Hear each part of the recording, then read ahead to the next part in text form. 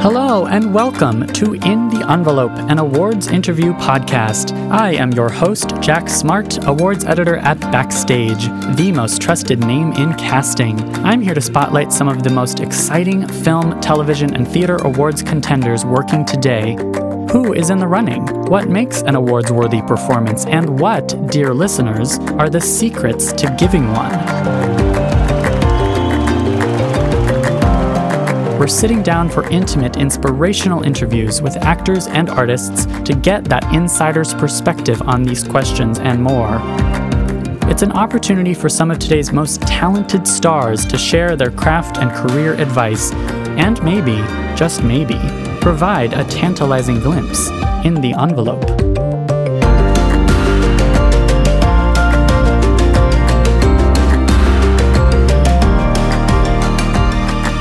Actors can't handle not working, and they can't handle working. Like when I work, I'm like, I don't know if I can't do this. Like, this is too much. And then when I don't work, I'm like, I'm dying out here, you know? It's like I just got to make it through this job, man, you know?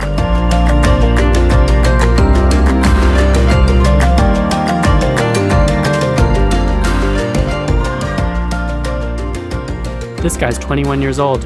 Yeah, I know. Jamie, the guest of today's podcast, is 21 years old.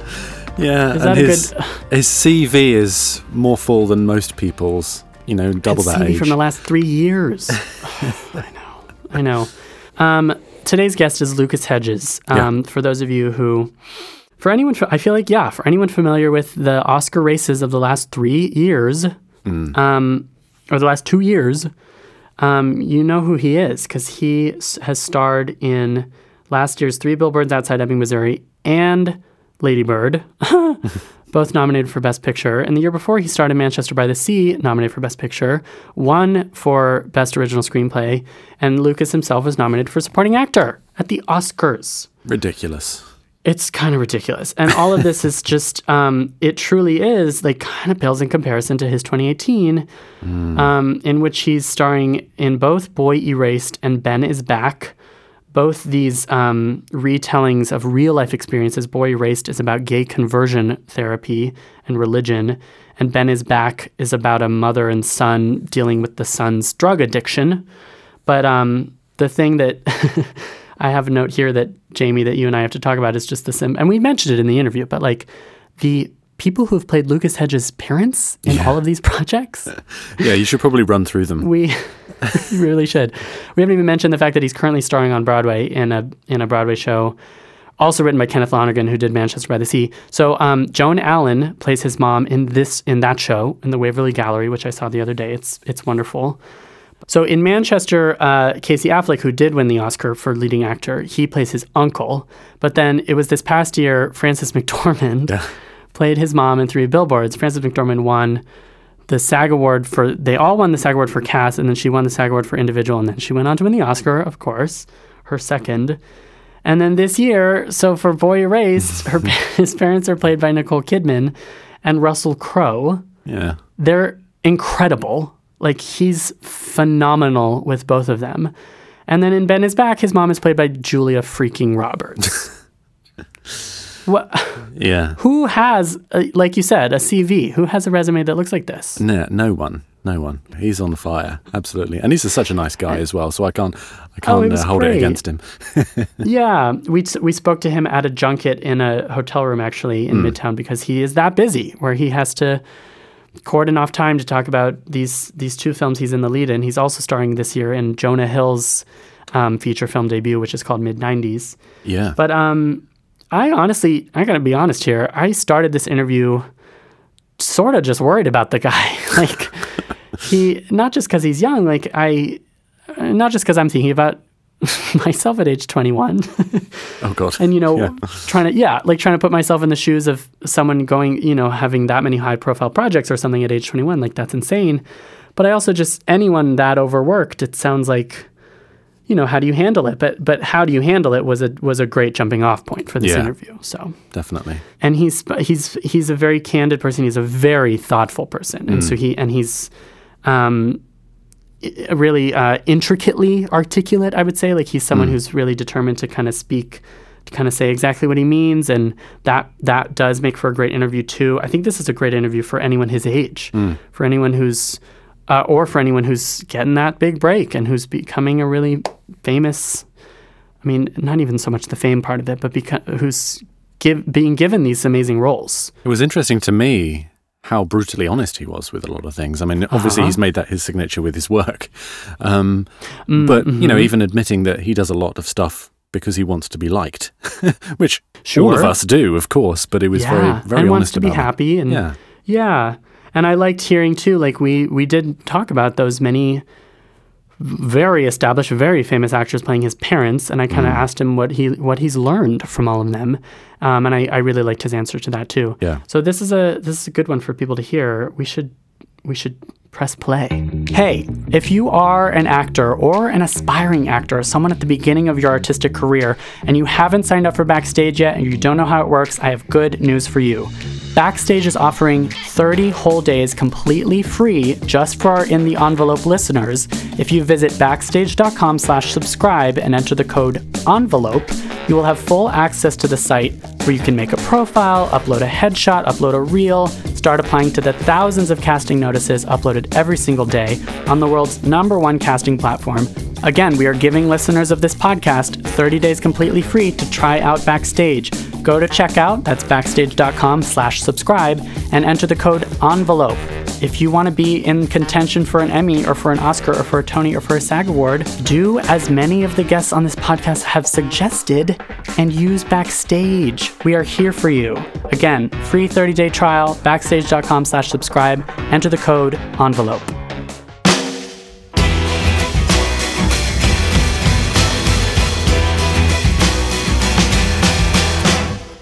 Fresh off an Oscar nomination for Manchester by the Sea and a SAG Award Ensemble win for last year's 3 Billboards Outside Ebbing, Missouri, and currently starring in Kenneth Lonergan's The Waverly Gallery on Broadway, Lucas Hedges is starring in 3 films in 2018.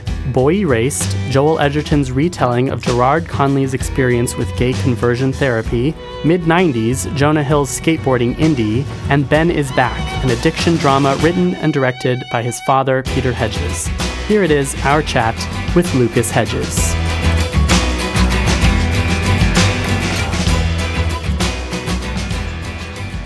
How are you? I'm at a baseline level of very good. Oh, okay. But chaos comes in and out. But it doesn't disrupt the baseline of a genuinely very positive That's experience. An interesting way of putting it. Yeah, usually I'm like good, terrible, like okay, like you know. But it's been more consistently it's good. Yeah. It's Is been there good. some zen state Thank of you. like Thank you so much. being super busy? Like you get so busy Well- that you're like, oh, one is still and one is sparkling. Oh my god. Fancy. I'd say, oh wow, I feel so amazing sitting with these mics. Yeah? This is so cool. I think it has something to do with the project I'm working on right now. Mm-hmm. Which one? The Waverly Gallery, Broadway. the play. Yes. Broadway. Good. Okay. I can't believe you're on Broadway. It's in promoting 3 movies. Yeah, right? Well, to answer your question, The chaos. I love working on this play. I love the people I'm with. Mm-hmm. And yeah, I feel like I'm on I'm really just making positive choices, making a lot of good choices in my life. So I think that has something to do with it. As far as like, do you think of it as a work-life balance? I wouldn't say I'm getting that much life in. Okay. But if the work But is... I also think that's like, I don't know, that I like to think about people who do 9-to-5 jobs, and I don't think that, I think they work, a lot of people are like, how do you, I can't imagine doing a show, but it's like, in reality, we do like 2.5 hours of work a day. We do our play for 2.5 hours, and everybody else works like 9 hours more. Right. And that's a really, really reasonable amount of... That's, like, insane. Sure. But it's a little emotionally draining and confusing at times. Right. But, basically, I have no idea what I'm trying to say. Let's just keep talking. It's brilliant. Maybe I'll figure it out. That's almost why my first question is almost along the lines of like, are you okay? Because those 2.5 hours of work, as you say, it's pure it's a lot of emotion. I do feel very wired when I get home at night, and a lot of my work right now is just about like finding a way to calm down my body because it's so excited that it's very hard to fall asleep at night. Oof, yeah. Because I also talk to the audience in the show, as you'll find out. So to be just present with 800 people who are looking right at you is like, it's confusing. It's like not a very normal thing. And you have to do that thing where you put the role behind you when you go home, or...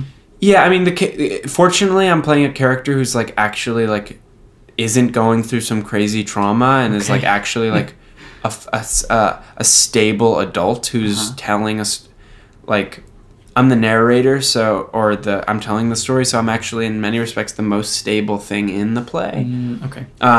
Which is possibly why I feel very grounded in my life right now. So. Yeah, and there's a nice 8 shows a week. As you say, it does sound crazy, but it's got that consistency where once you're in that routine, right? It feels monastic or like meditative even. Yeah, well, a lot of Broadway performers have put it that way, that it's isolating in a way, right? You're talking 800 people, but you're like in your own zone. Yeah. The thing that I do like a lot about this show is I feel like when I leave it, it's like actually easier for me to look somebody in the eye than it is, like, that's kind of a weird thing to say, but like sometimes it feels uncomfortable to make eye contact with another person. But when I leave the show, I feel very like, I don't know, confident in how I engage in interactions, I guess is. Did Yen, your off-Broadway play, did that prepare you for this? It prepared me in some ways, in that, just literally knowing what it means to use my voice in a space for, like, so I had that experience, which was very important. It also showed me, it gave me trust in that I had an understanding that the show naturally deepens if you just keep showing up. Like, to some extent, when you get, I think when you get to a certain point in the process, your job is just to literally keep showing up. It's not even about like you've done all the preliminary work, and then you just it's about repetition. So once we got into previews, I became sort of like, I was like, okay, I know that when we keep doing it, it's just going to get deeper and deeper every week. And so I just was able to enjoy the ride more so, or I have been able to. Without becoming numb to, or not responding to, not reacting to your castmates, for example. Oh, yeah. In the sense that, like, it becomes actually, I don't know, the word, every word I understand more, and everything anybody says to me it means something more specific, and it's just settled more. It's been like it's all just marinating, and now it's just like it's cooked kind of. Food analogy is actually kind of apt. Absolutely, because there's prep involved. You got to prep that chicken, you know? Yeah, you got to season it. Yeah, exactly. You got to season it throughout the process. And then you get to eat, yeah. I want to go back, too, because, like, you were studying theater at... North Carolina. North Carolina. So first of all, like, what happened? And would you go back? Well, or do you have plans to go back? No. All my friends are seniors, too. I went to the school... it's where my dad went to school, and I became kind of... upset. All my friends, I went to a small liberal arts school in Brooklyn Heights, and I kind of just wanted a completely different life from what I was living in high school. There were so many. I think there's a way in which I could frame it that I tried to like run away from a lot of the things that. Sure. A lot of the relationships that I just was like, I need a fresh start. So. I chose this school because no one I would ever know would end up there. And it's where my dad went. And when I toured there, I fell in love. There was something really simple and sweet and like fundamental about everything about it. And I really wanted to have a training in like playfulness, because I felt like I had become an actor who was just acting in a lot of dramas and felt like serious in a way that didn't feel playful. And I think one of the things that's essential to being like whatever a serious actor means is to be playful, you know? Anyway, so I was like, there's no way I can keep acting in these movies because I just don't, there's some part of myself that I'm not accessing. So I wanted to go to this school, and I went there, and I also thought I'd be the man if I went there. I thought everyone would be like, because my dad's kind of a big deal at this school, and and I'd worked in some movies, and I just thought I'd be like, like everybody's gonna think I'm great, and the teachers will love me, and I'll just like cruise through. You cruised through, right? And I didn't. And I really was didn't. The appeal, and that did not happen. Yeah, I thought I'd get sort of the best of both worlds. You know, I'd become the actor I wanted to be, and I'd also be like, everyone would love me. Not have to work as hard, maybe. Exactly. I wouldn't have to work that much. I'd just like sort of be the thing, and like I've said now twice, it didn't work out that way. It was. The teachers were very hard on me, and rightfully so. I couldn't coast on all the tricks that I had come to coast on in auditions, and I just became very, very, very confused and scared, and also halfway through the year, Manchester came out at Sundance, and I wasn't even sure if the movie would come out, because it seemed like it was a kind of like there's something disastrous about it when we were making it. It was like, it seemed like the movie wasn't even going to get finished. So when it came out and it had the response that it had, I didn't really know how to trust anything that was going on. I didn't trust the positive feedback, and all I could trust was the negative feedback. I felt like this is the real stuff. So, gotcha. Your baseline was not very good. Exactly. No, it was very bad. Very bad baseline. But the good news is that Greta Gerwig saw that and then asked me to do Lady Bird, and I was like, just the thought of doing that was more fun, and I thought I could do a good job. So I was like, I'm going to do that, and I'm not going to go back to school. So, and I made the right choice. Yeah. Well, and I like the idea that because playful connotes joy and maybe goofiness and funny, but playful for actors can mean playing in a serious or in a tragic realm. Yeah, and the idea that like, I don't know, I still even have this idea that like when things get serious there becomes like a stiff, but like you're still always just passing it back and forth. It's always like it's always is an exchange of some kind, and any exchange is playful. There's no such thing as, I mean, like every exchange you'll ever have in your life is playful. So whether it's serious or not. Sure, and that's almost what actors should study or can study. Yeah. I think that's valid. It's because looking at with the exception of Lady Bird, which is a little more lighthearted, although you do quite a lot of heavy lifting in that too. It really seems like your last 5 films are very dramatic. Yeah, and I got 2 more coming in the pipeline that'll be pretty dramatic too. But it's starting. I remember my brother made this joke to me. He was just like, he picked up on the fact that I cry in like every movie I'm in, and he was like, I was gonna ask he just you like about made that, He made a joke to me about it, and all of a sudden I became like hyper aware of it and started freaking out. But I think he's right in that like I don't, there are other sides to life other than like tragedy and trauma, and those are very real. But and I think it's important that we're telling these stories, and that I do like that I've sought them out. But there's also so much else, and I like to think that these parts traffic in everything, but I want to play something that like is really, I want to have good times more often. So maybe the other kind of playful. I could go for some of that. Well, I mean, I have to ask, like, where does that, to the extent that you can reveal your your deepest, darkest secrets. Like, where does that anguish, you just perform the anguish so very well. And I don't know, I never know how to ask about that because it seems like it has to come from a personal place. Yeah. Imagination or memory, or a combination of both. Mm-hmm. But it seems very real, and that's scary. It must be. Yeah. I think one of the reasons why I'm feeling like perhaps I need to take a break from these kinds of roles is that it's stopping feeling scary. Or it never felt scary. And that it's always been easier.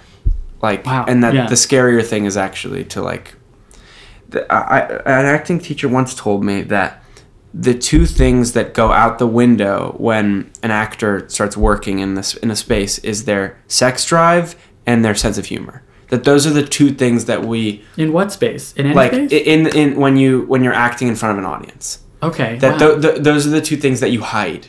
Oh. In that they're like the things that perhaps if you were to reveal, you would be... everyone would lose respect for you. Like it's some kind of taboo.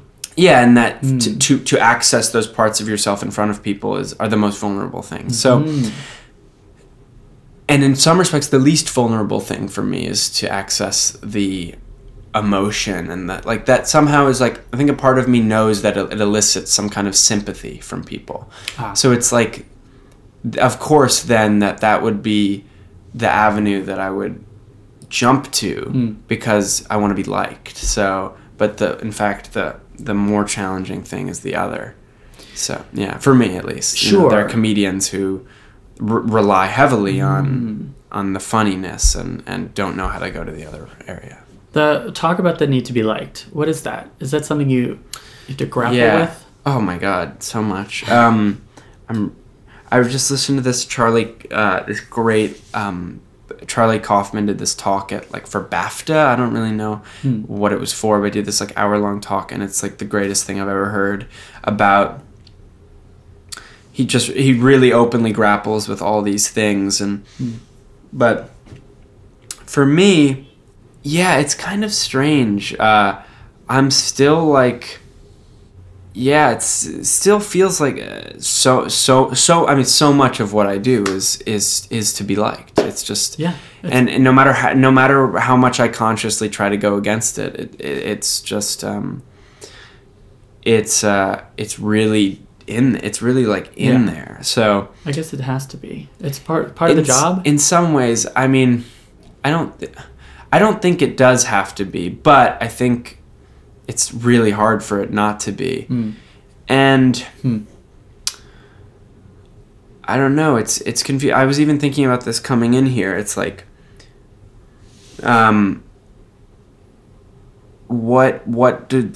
doing these it's really important to support these projects, but what does it mean to do a job that entails me having to be where then I have to requirements or not even necessarily requirements, where I have to be put in front of a camera and asked questions. What does that tell me about how my sense of self and how I come to think about my value? Does that do I then start to think of myself as some kind of prophet? Which I don't want to see myself as that, but sure. I feel when enough people when your life becomes filled with people asking you, it sends messages that maybe aren't healthy and aren't helpful or even truthful, and it maybe doesn't have to do, it has nothing to do with me. It's just a part of the system, Right. And that's where I am fascinated by that part of it. In promoting your work, you're putting yourself out there, but it requires a certain calibration of what that is, and maybe a little bit of a performance of what is. Yeah. There's no other job where you're kind of then required to go on and be and this is why I was good at my job, or do that in front of thousands of people. Yeah, I'm not even entirely sure what it is, but it's going on. It's happening. Yeah. You have no choice but to kind of grapple. But it's not. But it's also it is also a job. It's just another thing that somebody told me once, maybe another acting teacher, is that actors are the last people on earth who should be actors. And what he means by that, what he meant by that is actors are the last people on earth. They're the only people who can be actors, but they're the last people who can handle what it takes to be in it. Actors can't handle not working, and they can't handle working. Oh, yes. Like when I work, I'm like, I don't know if I can't do this. Like, this is too much. And then when I don't work, I'm like, I'm dying out here, you know? Right. It's like, yeah. I just got to make it through this job, man. You know, I got to make it through the week, which I guess is true for a lot of people, but I think it's I'm a very dramatic person, and I'm very, at least internally, I'm like a massive drama queen. So. You're in touch with your emotions. You know. Yeah, I'm also, I don't know. I just, maybe that's what it is. I also just have a very busy mind. I love that. I mean, as backstage listeners of this podcast, I think they would really like the idea that not necessarily that you're miserable when you're not working and then miserable when you are, but is it part of being an artist is to never quite be fully satisfied? Yeah, I think so. But at maybe this, a human. No, I think that's true. But I'm also wondering, because I'm in pursuit of like a life in which I am not a tortured artist, and I'm definitely, like, there are degrees of tortured artists, and I'm definitely, if I even do exist on that spectrum, I'm not on the extreme end of it. But I do like to believe that there are people who that the more I can come to just like be a well-rounded, grounded human being, the better I will be at what I do. And I don't like to be that. I don't like to believe that that I have to feed into this cycle of like, you know, it's a part of the process. It's just to torture yourself about whether or not you're good at it. When it shouldn't be about if I'm good or bad. Right. Like it just shouldn't be about that. Yeah. Which is also, I think, just weird about being an actor is like, it's always about like, it seems to come back to like history and like legacy and like, and it can't just be like, oh, like this seemed like I guess it can be. Maybe it's that I'm getting in the way. Maybe it's that I still feel this need to like to be great at this thing that can actually just be fun. Sure. So that's what I'm also. You get big picture when what you want is to be more like. Exactly. Yeah. And more just like taking every job as it comes or taking every day as it comes. And yeah. Exactly. Is there anything else that you would do or want to do that's not acting? Is it just this? I think I'd love to I think in another world I would have been like I could have been a choreographer, like a dance choreographer. Cool. But I don't like dance classes, so I suppose I wouldn't be. But I love movement and dancing. Sure. I would like to make music videos and write. Those are the two other immediate passions that I feel a bit like are available to me right now. Excellent. Yeah. I have to ask you about Boy Erased, since that's why we're here. And Ben is back. Both. I see some similarities in terms of. I imagine there had to be a lot of preparation. Preparing the meal that we were talking about. Yeah. Like, did you have to do research about drug addiction and gay conversion therapy? Yeah. Well, I did. I had much more time before Boy Erased than for Ben is Back. Ben is Back, I like almost went immediately on to. That filmed this year. Recently. Yeah, it filmed right after Boy Erased, so it was like Boy Erased is September through November, and Ben is Back was December through February. Wow. Wow. Yeah, I tried to do my research for Boy Erased was just like study the mindset of the oppressor, like, because that is what the character is like taken on, like so I tried to just like watch all the do as much research as I could about a queer history in America, and watch as many documentaries as possible, and also just get a sense of, for me, I work best when I have a sense of what it is I'm serving, so like I can then make it a selfless, if I can make it a selfless act, it becomes more enjoyable for me, and just becomes less about me, and I have more fun when it feels like it's less about me. Oh, that's interesting. Yeah. So, I read this book called The Velvet Rage. Do you know about this book? So, it's actually a book Andrew Garfield recommended to me, because I went and saw him in Angels in America before I did the play, just because I was in London, and I talked to him about the research he did for Prior, and he recommended this one book for me, which is just specifically about the shame of being a gay man, and was really like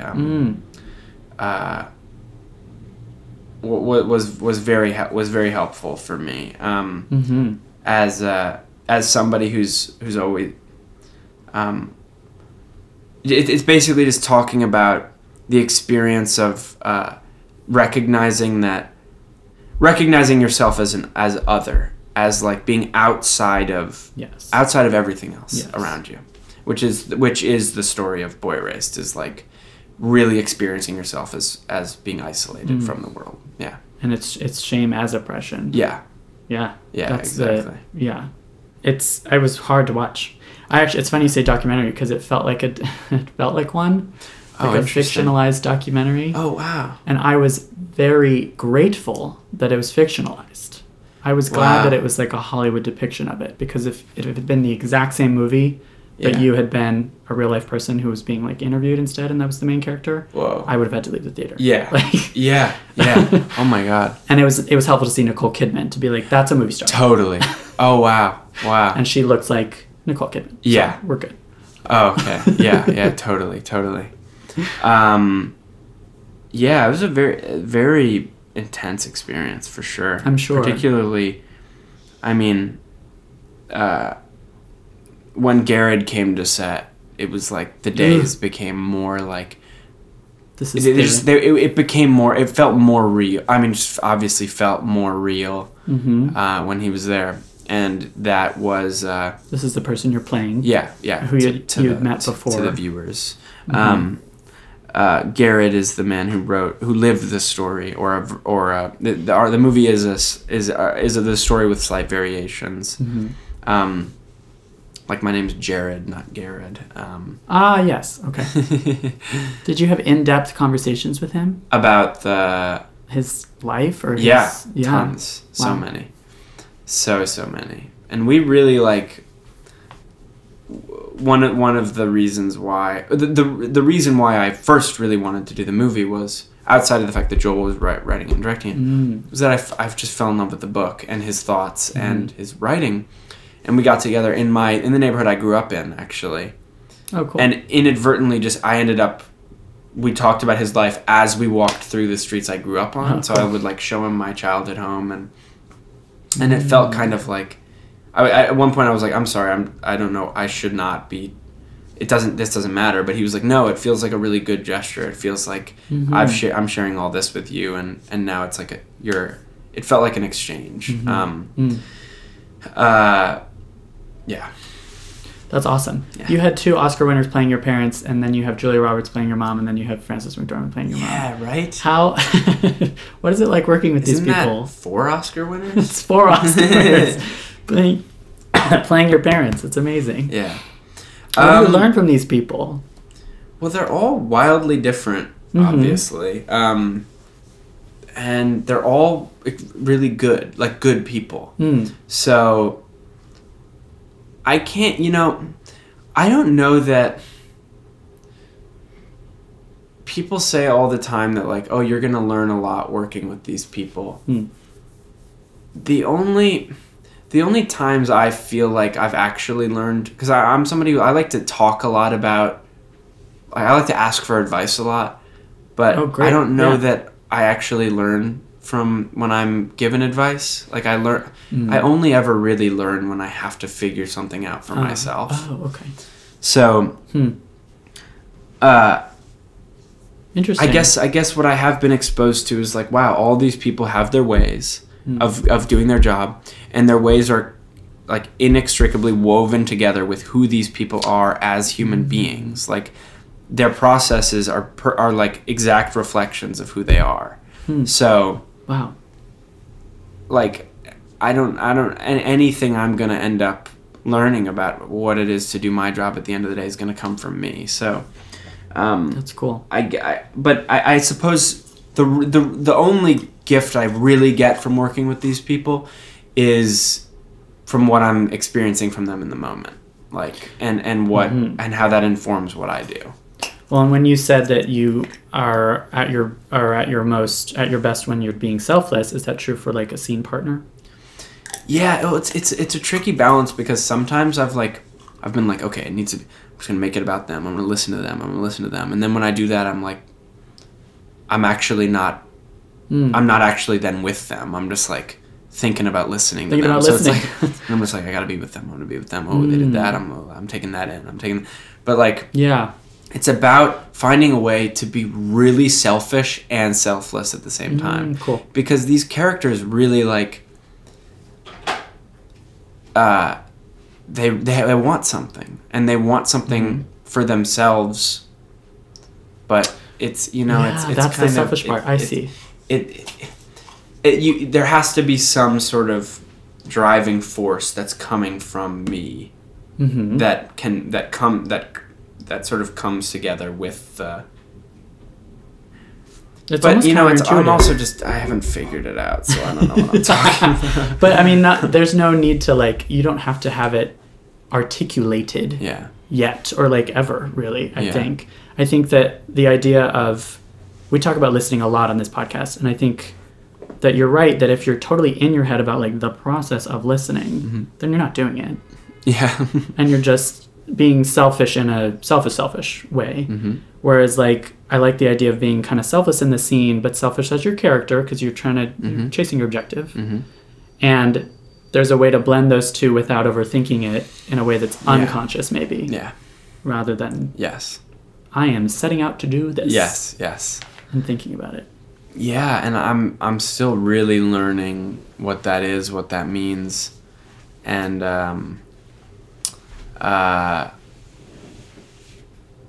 it's exciting. Yeah, that you're still learning that. Yeah, I'm just starting learning it actually. As we are backstage, I love hearing about the advice. What advice we're always asking about the acting advice. So like, I sometimes ask, what advice would you go back and give your younger self? But you're there. I am the younger boy. What advice would you give yourself right now? I'd like to take this opportunity actually. I think it's just like a friend of mine once told me that he's like,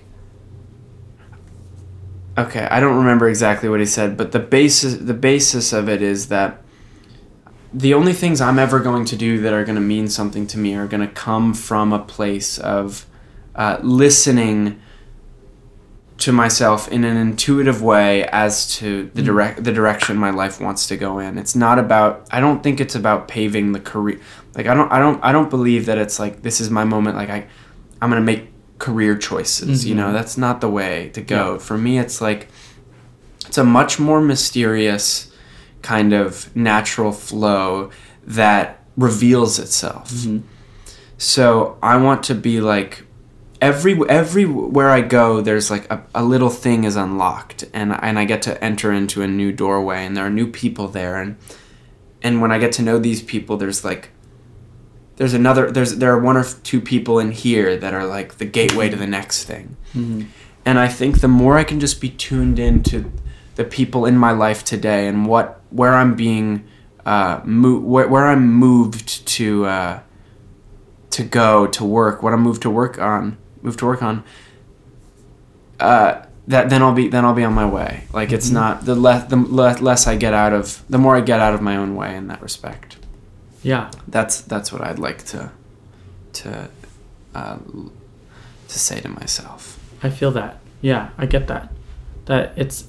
I feel like so much of or I guess for me, like adult life is about identifying what you want. And it's so much easier said than done. And I like that in the way of putting it as a intuition. Yeah, intuition. Like those doors are inside. Yeah. With the keys. It's really true. Yeah. Yeah. And you don't know where they're going to go. Yeah. And you got to keep listening. Yeah. And it always leads me back somewhere too. It's like, totally. Yes. It's there's not learning like, and then there's like relearning. Exactly. Yeah. It's in many respects not even a new place. It's just like return. It's a return. Yeah. Yeah. There's no place like home. It's a great saying. Oh my God, Lucas, thank you so much. This is great. Thank you so much. This is awesome.